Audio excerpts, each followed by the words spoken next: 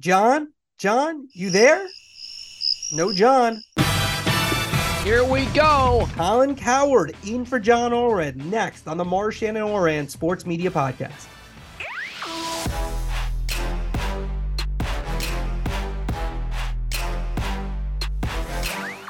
And we're back. I'm Andrew Marchand, sports media columnist for the New York Post, and he's Colin Cowherd, FS1 personality in the Herd, iHeartRadio, The Volume. He's in for John Oren. It's kind of a big get / fill-in move here, and pretty big for you, Colin, to fill in for John Oren after ESPN, FS1, The Volume, and now filling in for Oren has to be a big highlight. A lot of pressure. I'm not sure if I'm up to it. Yeah. All right. We always go who's up, who's down. Who's up? Who's down? Colin, let me start. My who's up is Mike Breen. And the reason is sometimes someone's really good for a long time and we kind of overlook them a little bit. And when I look at Mike Breen, he's approaching now his 100th game of doing the NBA Finals, which is amazing. I mean, that is way more than anybody. We always associate Marv Albert with the NBA, and to me, Marv's the best ever. But Breen, he's excellent. He succeeded Marv in New York doing the Knicks, and he's become the voice of the NBA Finals.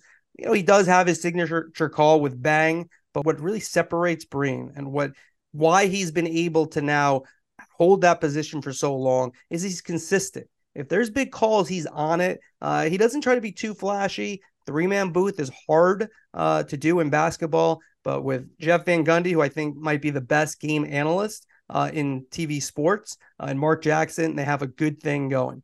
All right, who do you got? Who's up?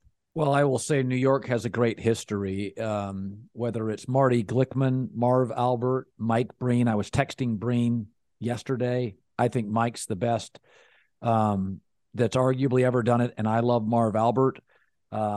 College announcers, basketball in New York. I know it's considered a baseball city, but New York has such a great history on basketball and broadcasters. My up is Greg Olson. Now, I know he works for Fox Sports, but I interviewed Greg when he was a player. He just won an Emmy. Greg is really unique in that, a lot of people in the media, they have to kind of wag their intellect over your head and bang it like a hammer. Greg makes me really smart, and he does it organically, authentically. He can make a swing pass to Christian McCaffrey because he's such a current player. The language, his description of it, I feel like there'll be 3 or 4 times every broadcast with Greg Olson that I'm like, I've been watching football 40 years. I had no idea. So I think he does a terrific job, and he's a good teammate. He's a good guy. And I don't know how much validity I give the Emmys. I've seen people win those and I roll my eyes at it, but I'm really happy for Greg. Yeah, the quick thing on the Emmys, I used to sometimes go to the Emmys and predict who was going to win, and I'd predict by who I thought was least deserving. And that's who I choose because no offense to the Emmys. They're very nice hosts. I was there 2 weeks ago. It's nice. Everyone likes winning them. Like I say about awards all the time, they don't mean anything and they're stupid unless you win it. Then everyone likes them. So, all right, my who's down. I'm going to go into your territory, LA. And it's going to be, though, the commissioner, Gary Bettman, the reason the LA Kings situation. First off, Alex Faust, a young up-and-coming TV play-by-player. He's out this week because they're going to combine their broadcast of TV and radio. So Faust, young guy, kind of, in that brethren we were talking about. And he's doing well. He's doing Apple TV, and he'll find other jobs. He'll be fine. But they don't have a TV deal going to next year. And this has been a big topic for our podcast.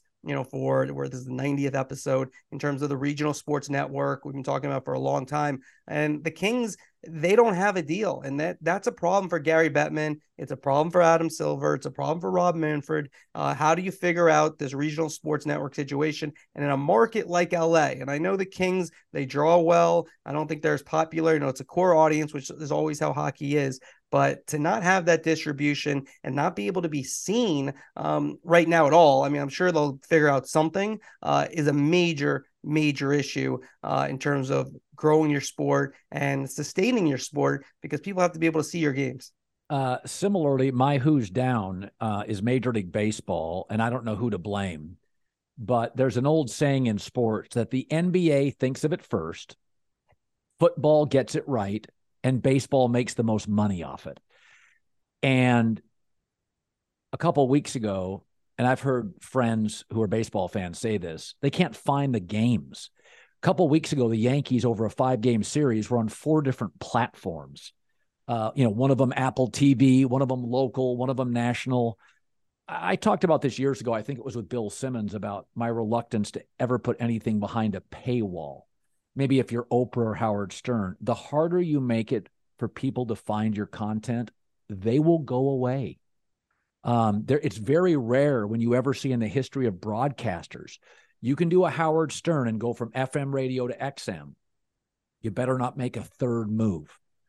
Baseball's increasingly hard to find. And for a brand like the Yankees, you can't make it that difficult. These seasons already lack urgency. In the NFL, you're just going to go find your game. There's one a week. Baseball is begging you to do other things.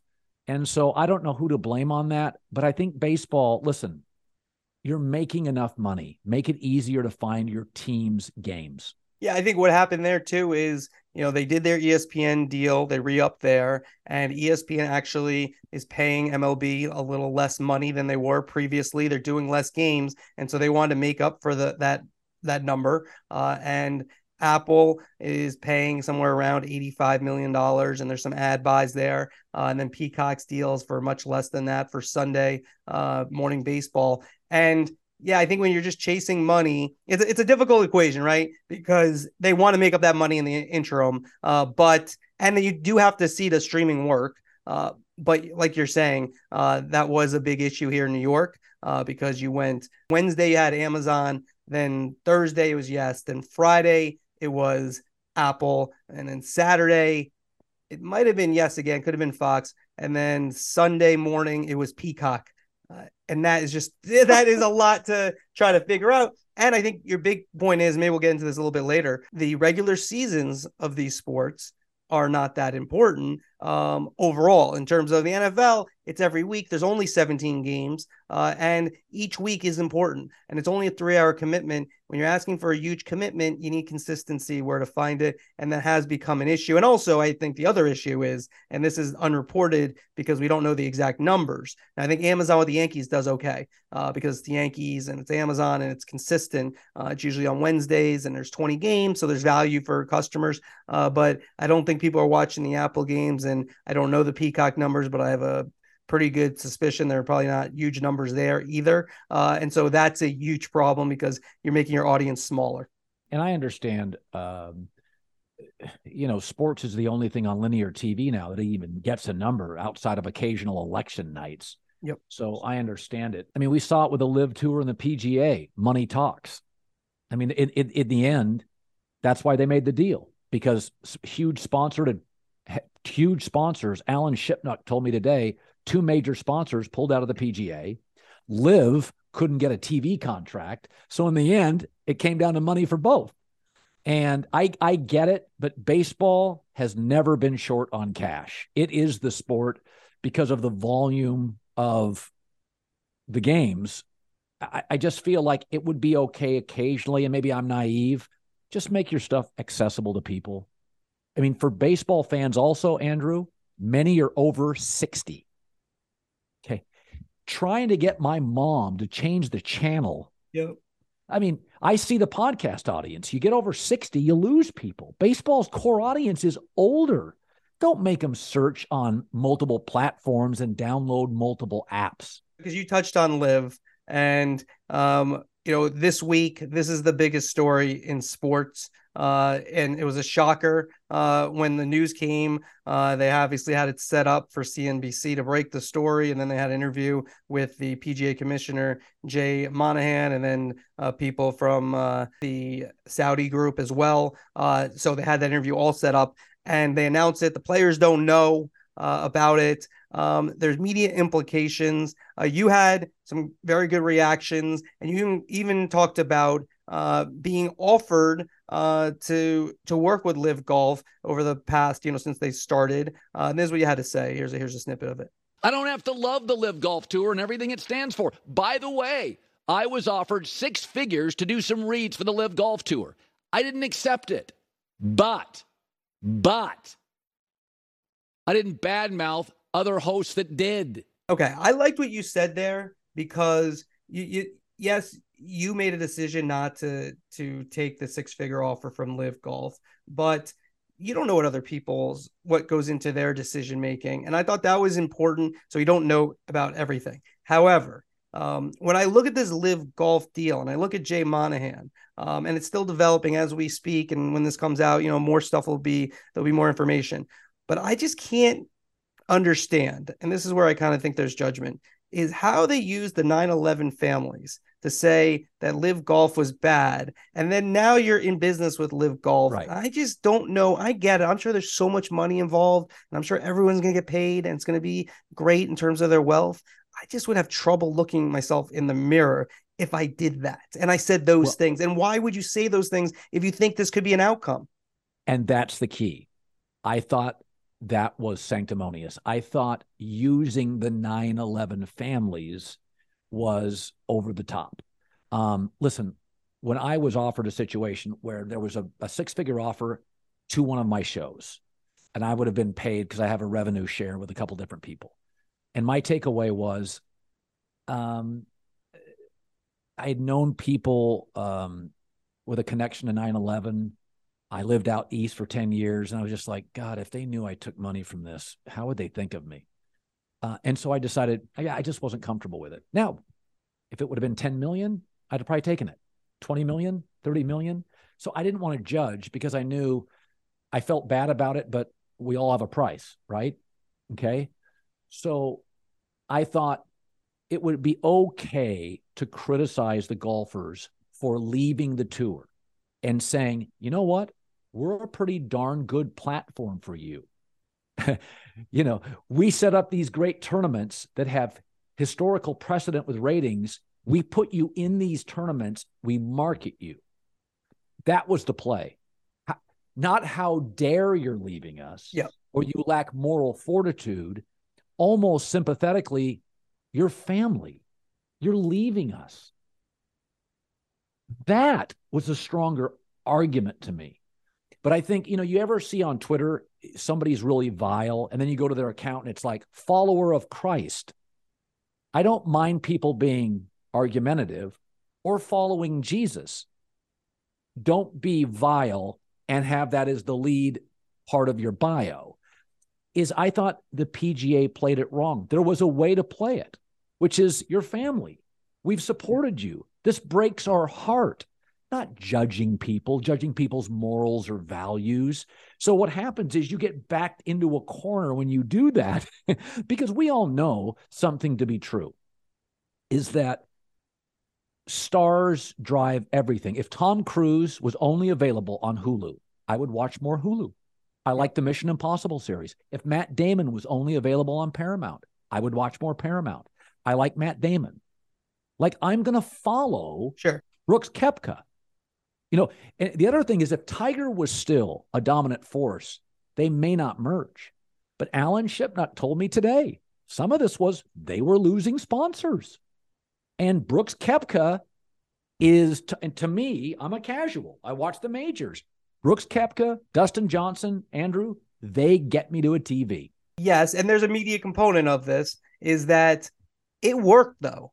In terms of, obviously, this isn't the show to get into what the Saudis, and getting into the politics and everything. That's not what we're going to do here. But there is a connection to 9/11. There is Jamal Khashoggi, who was killed, and which, our government has said it was the Saudis who did that from the top. So those are legitimate things. But if LIV Golf was not tied with the Saudi money, they would have gotten a better TV deal.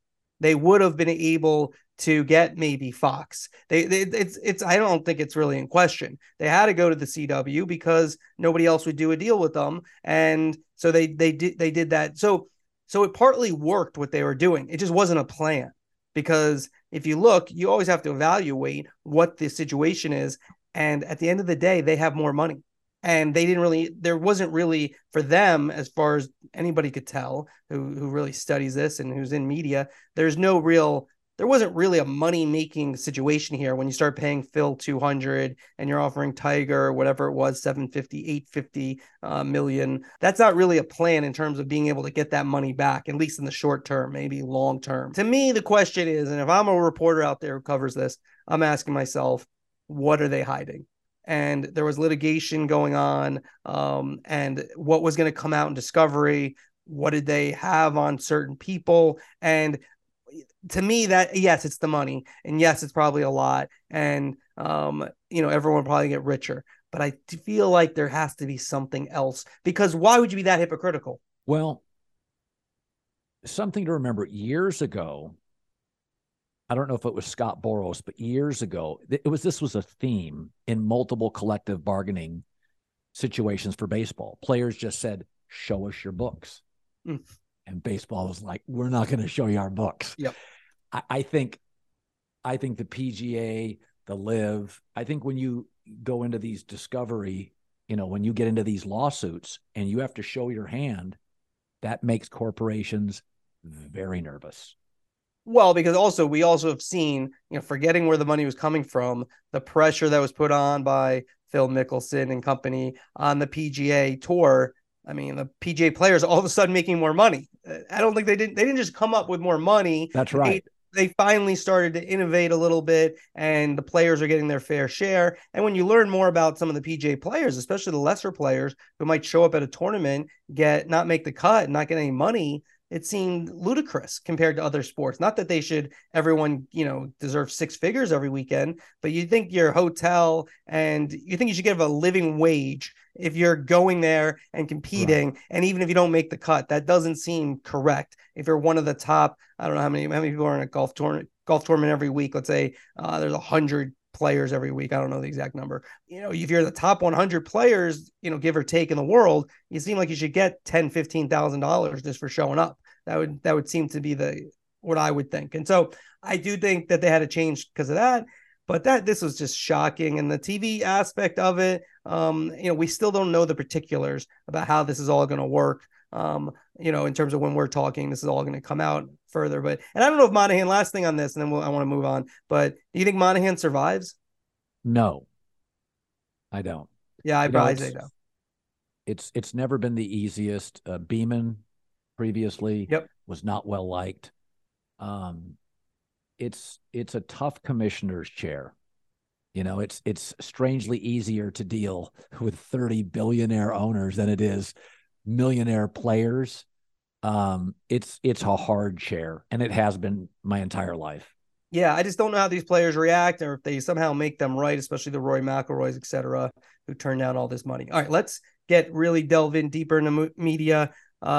Big news in your neck of the woods, FS1. My colleague Ryan Glass-Steagall had the story. Shannon Sharp in negotiations to leave the Undisputed with Skip Bayless. That's not completed as of yet. FS1 has not commented, but I will just ask you as we get into this, because this is your field. Right. Just what's your, like, when you look at a situation like that where there's partnerships, and you've had partnerships, you worked with Jason Whitlock, you worked with Michelle Beadle, you've worked with some big personalities.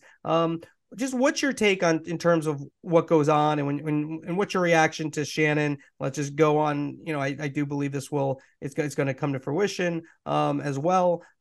What's your take on the situation? Well, tandems, and often the more popular they are, all have an expiration date. In New York, Mike and the Mad Dog. The bigger you are, the more highly compensated you are. They can be territorial. Now, I don't know the Shannon Skip dynamic other than what I've read. They're right next to me, got along fine. Look, Shannon's a star. And I think in the opinion space, there's maybe 5, maybe 6 people that can migrate an audience. And so I think Shannon's probably one of those. Wherever he surfaces, he's going to do really well. It doesn't matter. I had an agent, Nick Khan. He was a star. He went to WWE. Shocker. He was a star. Michael Rubin creates a company, sells for billions to like eBay. Then he starts Fanatics. worth billions. Peyton Manning, Indy, Denver, it works. Like, stars work wherever they go. So Shannon's going to work. I'm not in their production meetings. I stay as far away from management as I can with negotiations. Mine have been thankfully very quick, very brief, very friendly. But I think tandems are hard. And I think, you know, I mean, there was Stephen A. and Kellerman and Mike and the Mad Dog, Shannon, Skip. I think they have an expiration date, but there's not a lot of Shannons in the opinion space. There's a lot of people doing it. There's not a lot of people doing it at a high level. And Shannon's theatrical, and he's funny, and he's handsome, and he's quick on his feet, and he's got strident, strong opinions, and he cuts through. So I think he's gonna flourish wherever he goes. So, and let's talk about the other guy. Skip is 71 years old, and he gets crushed by the internet. Media critics like to crush him. I did a long time ago when First Take became First Take, when it was First Cold Pizza. I wrote that they're cutting his time in half, and I said they just have to work on the other half. Now, all that said, I have some respect for Skip, because what you're talking about is a skill. It's a skill. You've said this before. You're in the attention business, and Skip Bayless gets attention. Now, I don't agree with when he talks about LeBron, you know, like he acts, I don't know, like if this thing is LeBron's not good, but he's in the attention business. And like you said, people don't realize, like everyone kind of feels like I could talk sports, I could do that job. And anybody could do the job. Doing the job well is not something anybody could do, because it's harder to be entertaining for an extended period of time, or at least get people's attention for an extended period of time. In my opinion, Skip does that. When you look at Skip Bayless and his career, what do you see? Well, he's a very unique person. He's probably the most private person I've ever worked with. He absolutely believes in what he's saying, from what I can tell. He loves not only debating, he takes great pride in winning the debate. Yep. I tend to like the search for theories. That's my kind of, I'm not a debate guy. It's just not my personality to debate. He was born to do it. He loves what he does. I mean, he is up at 2 a.m. He's on the treadmill. And I've found through the years in the media, I just respect people who are passionate about what they do. I mean, you really like to break stories. I can tell. It really is a point of pride. John Sterling loves Broadway show tunes, old movies, and doing Yankee games. He loves it. And I didn't get, when I first heard John Sterling, I didn't even get it. I'm like, this is the Yankees. And then it's like, I've come to appreciate a passion. You just can't, I think about age a lot more now because I'm in my late 50s. And it's really healthy when I find these people that live to be 80 and they do what we do. They almost all have one thing in common. And they don't always have the healthiest lifestyle. It doesn't matter if it's theater, music, arts. They are so deeply embedded viscerally in what it is. Sterling wakes up thinking about the Yankees, goes to bed thinking about the Yankees. And I think Skip's like that with sports. He loves winning. I mean, if you told me he goes home and keeps a standings on the arguments he wins, I would believe it. Yeah, I think he and Shannon did. I think he loves diet, not Sprite. What's the other one? Whatever it is. Mountain Dew. Mountain Dew, that's what it is. I think they bet on each debate, or maybe they bet on the NFL or something, and they have a little side bet. They did, at least until now it's going to end. He also claims he's never lost the debate, which is of course debatable. You left ESPN basically when Skip did to start FS1, and I wanted to go back a little bit to that time. And just first off, why did you make that decision? Well, I remember where I was 9 months before I left. I was with my wife, Ann. I remember what she was wearing. We were in Connecticut. She was wearing this kind of meshy blue top, glass of red wine. She has beautiful auburn hair. Snow was up to the window, and we were going to go out for dinner. And she had said to me, we were talking about things, and we weren't from Connecticut, although we both really miss. We go back to Rhode Island every summer. We miss the Northeast. I miss the tradition and the people, and it's really American history's there. But I remember we sat down. It was like January, and she said, "You're just not as energized as when I met you years ago." And it was really one of those kind of get busy living or get busy dying moments. And so that night I just said, I think I did it here. It's a big brand. It's a monster. It's a factory. And I'm just I want to do something else. I want to be if I'm going to do this, I'd rather be sort of a Chris Berman where I feel like I'm on the front of something or can help kind of build something. So that night in that January, we went on like realtor.com and started booking appointments. 5 days later on a plane, looking at schools. So it was a process that I'd been there a decade. I had good relationships. I really liked it. But it's a factory. It's a gigantic company. Fox is not, and that they've gotten smaller since I've been there because they sold off about 60% of the company. It's more boutique. And I feel like I'm on the ground floor. By the way, I start the volume.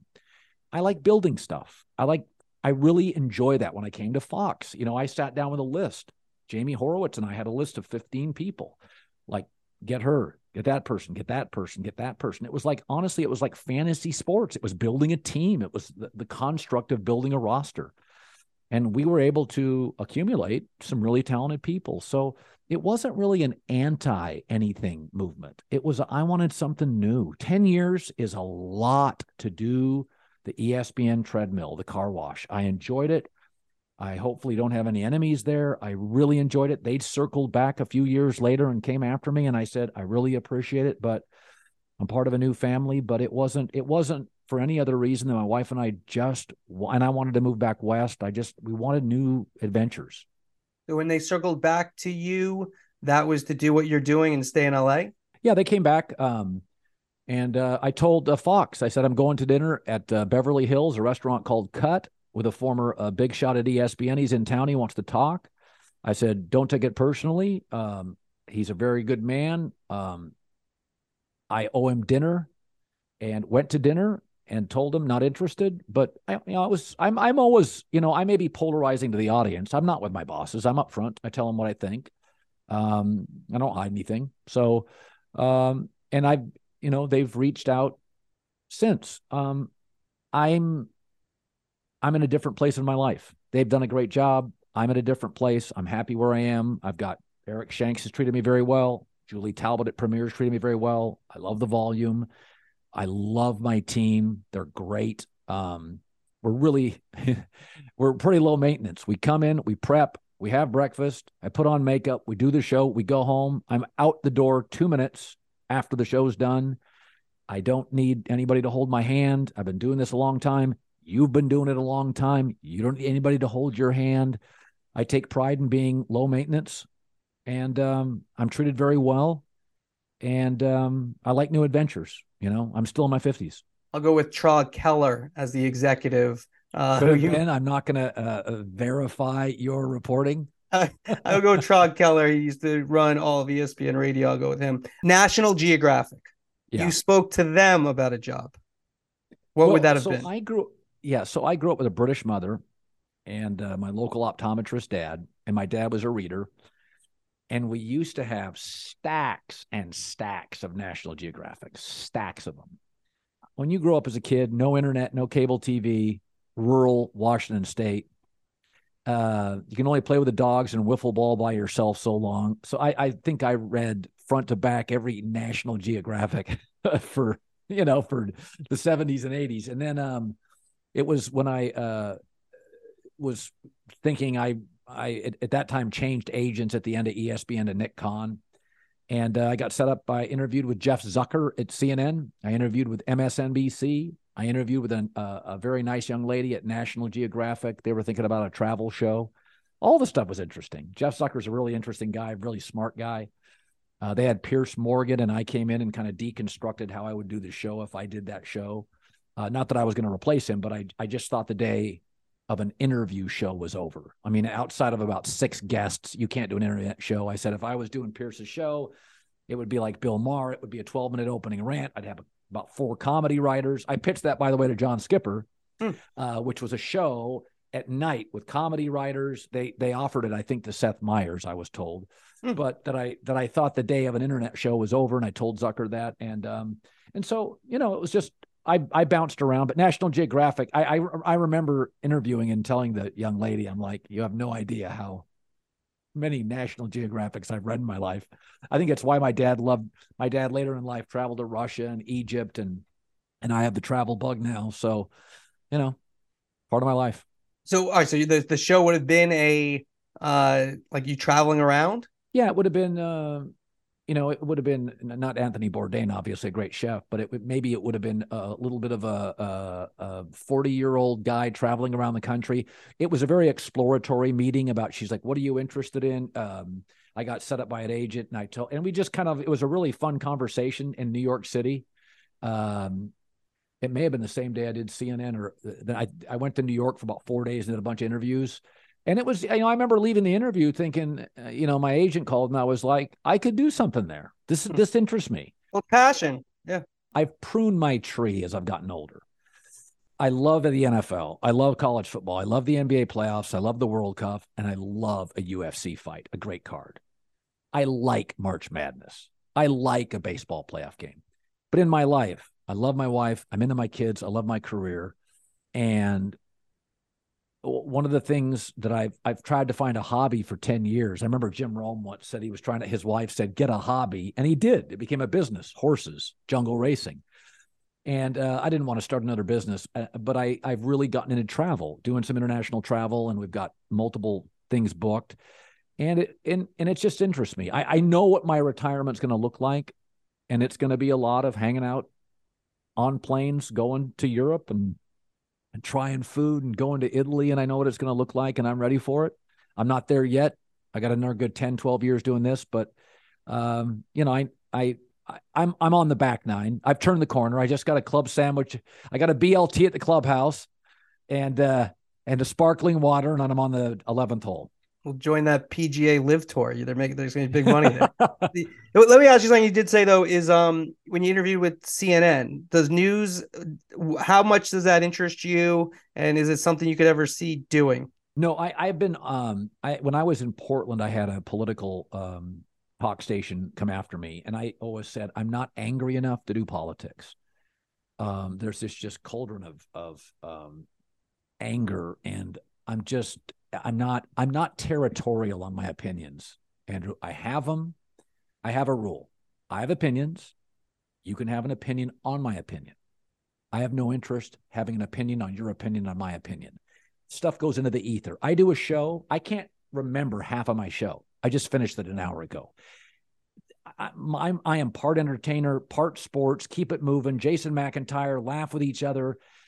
I like to laugh. It keeps me happy. I don't want the agitation of politics. I follow it. I read the New York Times. I'm on the Wall Street Journal. New York Post. Go ahead. Morning. Yeah. I play Wordle. I go to CNN. I'm up at 4:30. Like, I'm into it, but I wouldn't want it to be my job. Gotcha. All right. Let's talk about something that is part of your job, is the volume, which you created how many years ago now? 3 years ago? 4 years ago? Two 2 years ago. All right. So it's moved fast. How do you look at your business that you have? Explain to, like, I know a lot about it, but explain to listeners, like, if you're giving a synopsis of the volume of what is it and what you're doing and what you're trying to do. Well, I've done a solo thing for a long time, and I always like being part of teams, high school football team, basketball team. I like being part of the Fox team. And so during COVID, it was about that time that a salesperson came up to me, Julie Talbot came up to me, and she said, you and Rush Limbaugh are still sold out, despite the fact there's no cars on the road in America during COVID. And I remember hanging up the phone thinking, well, what happens when there's cars on the road? The show had picked up steam. Where do I put the additional ads? I didn't want to do any more radio show. I did 3 hours. I didn't want to do a 4 or 5 hour show. So I said, I'm going to own something. We can have a rev share, but I'm going to give you 2,000 more hours a month with iHeart. We'll have a rev share. I'm going to create a podcast network. So because there were some podcasts, right, legal things I had to work through. And so we did. And I don't look at it as a podcast company. I'm a broadcaster. I never wanted to be king of the podcasts. That was never a big thing for me. But I like being part of it. I like searching for talent. I feel like a baseball scout. Like I'm listening to people, trying to find people. And so it's kind of a digital media company with podcasts. And we got contracts with everybody from Amazon to Bleacher Report to major advertisers. We have a pretty good staff. We're adding to it. We'll announce a couple of names for the football season. And it's just really, really cool to be part of a team, to find talent. It's the most fun I've ever had. I Andrew, if you didn't do this, and I said, what would you do if you didn't do this? Maybe you'd say, I want to be a screenwriter, or I want to be this. I would want to be a general manager of a football team. And I feel in a weird way, I am. I get final approval. Yep. I listen to a lot of tape. I go and try to, like free agents, try to find people who are available. We got Richard Sherman last year. We found, Draymond Green was already doing it with the LeBron James company. We brought him over, gave him full-time editors, little coaching, little marketing. That's exploded. It's really, and I've had people that have explored buying it. Right now, we're not going to.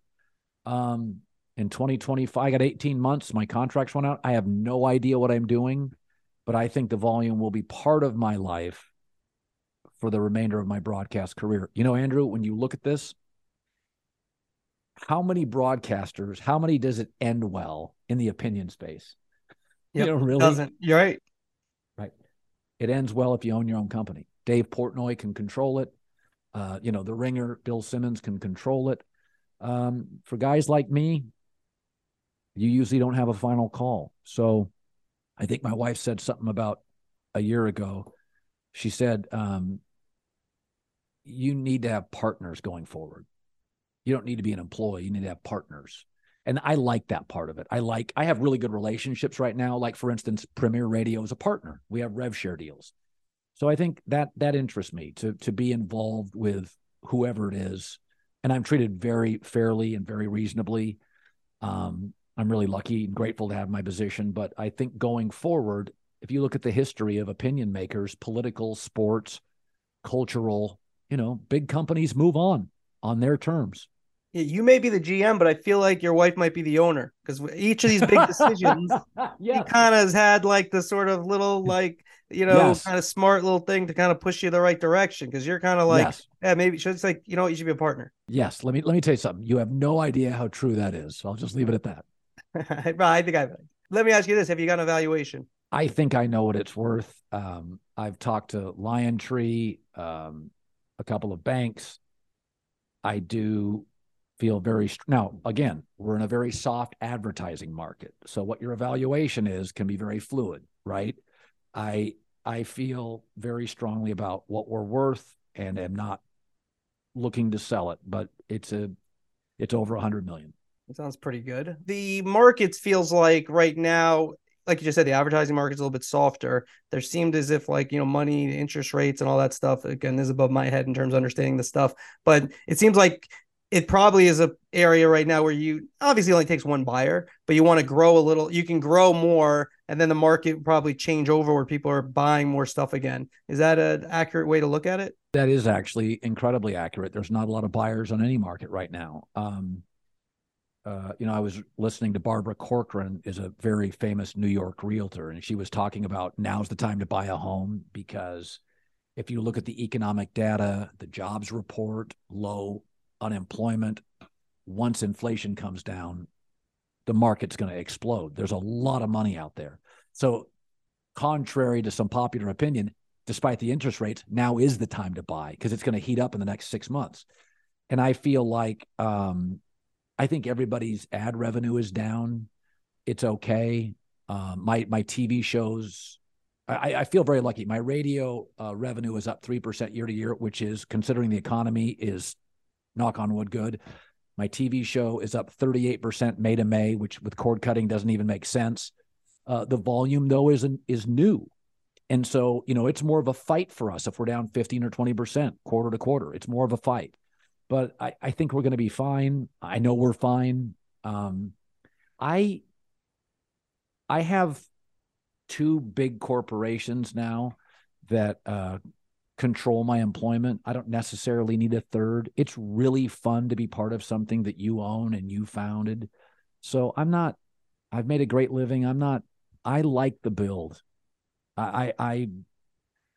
I mean, I think you could go, I don't want to speak for Dave Portnoy, but I think he got very, very rich selling his company. But I think there are realities and frustrations when you do hand over leverage and power to other people that, there's no perfect world, Andrew. Everybody wants to get the bag, but I've done well. I've always been investing in the market since 1989. I'm not a big spender. I'm fine.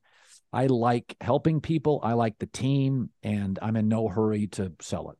All right, we're getting to the end here. I want to ask you, going back to ESPN, and you kind of talked about previously about how there's 5 or 6 people who can be talk show host and move the needle. Well, one of those people who's been kind of new and has kind of exploded onto the scene is Pat McAfee, only 36 years old. Now he moves from being independent, YouTube, going to ESPN in the fall. What was your take on the McAfee deal, which I've reported is 5 years, around 85 million. That around a very important number. So 5 years, around $85 million. And he's paying his guys with that money. What was your feeling on the McAfee deal with ESPN? Well, I think Jimmy Pitaro is doubling down an opinion. When NBC had a cable deal, Andrew, I didn't love the construct of it because I didn't think they took the day part seriously enough.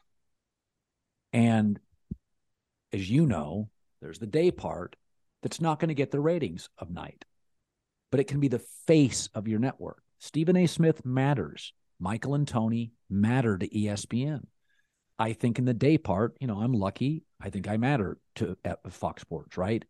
We're not going to get the numbers of the night if you have big games. But I didn't think NBC took it seriously. They didn't put together a real big opinionated market. And maybe because a lot of people were taken, in fairness to NBC. But I think what Jimmy Pitaro is saying is there are a few voices out there that really matter, and we want them.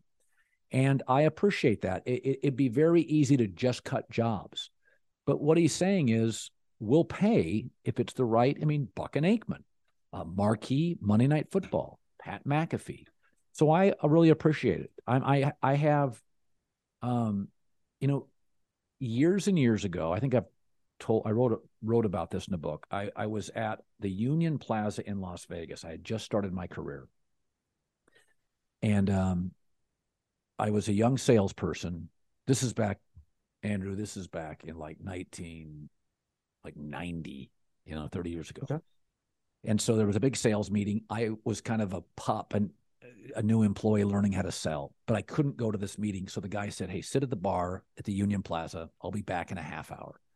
So I sat. It was midday. I didn't want to drink. I'm sitting there twiddling my fingers. I don't play video poker.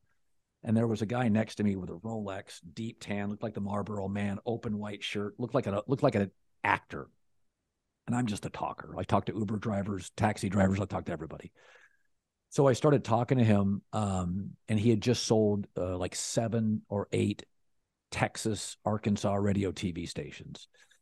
And I I just asked him, I said, "Would you give me any advice?" I said, I'm starting my career. And he said something that's always really, really been important to me. He said, root for people beyond yourself. Root for others to succeed. You'll be happy. He goes, I'm part of 3 or 4 guys that got really rich. I'm just as happy for them as I am for me. And in our business, I could give you names of people that are backstabbers, and there's animosity, and they're petty, and they're small. I could not be happier for Pat. He came to Fox one day and we talked about this. He takes big swings. He's a unique personality. I think he has an energy. I think he lives on Red Bull. I think he's actually at best with wrestling. I think he's a rock star with wrestling. Not that he's not good everywhere else, but I think miserable people root for themselves only. And it doesn't matter if I go up against Pat. Jimmy Fallon goes up against Colbert and Kimmel. They all do fine. They all get paid. I'm fine. I have a big radio audience, big X. Pat and I have different. I'm in the XM Sirius. I'm in radio. He does wrestling. He does college football. We'll match up there, but we have a lot of separate businesses. We're both going to do great. And I've reached out to him 2 or 3 different times. I am happy that ESPN is doubling down on a big personality. It raises all boats. It's good for all of us. Yeah, I tend to agree. I think that's very good advice. In writing, in TV and radio, anywhere I've been, I've seen exactly what you're talking about. And sometimes it's been the bigger the person, the smaller they are in terms of so concerned about everyone else. And like they don't seem happy. Like a lot of times, people, and I'm not going to name who they are, but like who don't seem happy because they're so worried about, defending their turf or making sure this person doesn't succeed instead of like looking around and being like, I'm in sports, I'm covering sports, or I'm talking about sports. No question. And this is kind of a lucky thing to be doing. And so I appreciate it. Well, we're very lucky to have you join us this week. John is going to be Wally pipped. Colin, I don't think we can afford you. But if you want to come back next week, you can. But we sincerely appreciate, co-host, Big Get. This is the first time John's been off. His daughter's graduating from high school, so congratulations to her. But really appreciate it, Colin. Well, and also your audience should know this, is that there's a lot of people that are in the radio media space, and you are the only person who regularly calls and asks questions. And you don't do it a lot, a couple times a year, but I have always appreciated you treat it like a beat. You treat it like your baseball beat. And I know in my industry, I appreciate that. There's other guys and women that are very, very good. There's a bunch. I live out in LA, the Variety, the Deadline, like it's a beat. Yep. And you treat it like that, and the Post is lucky. And so is your audience. I appreciate that very much. With that, we're going to bid you adieu, and thank you so much again for joining us. As always, want to thank AC Wyatt, who puts it all together, Chris Mason, the master of the board. John is back next week for a full Shannon and Oran Sports Media podcast. Thanks for listening. If you subscribe, say something nice in the comments. It's appreciated. If not, just enjoy the rest of your day. Thanks, everybody.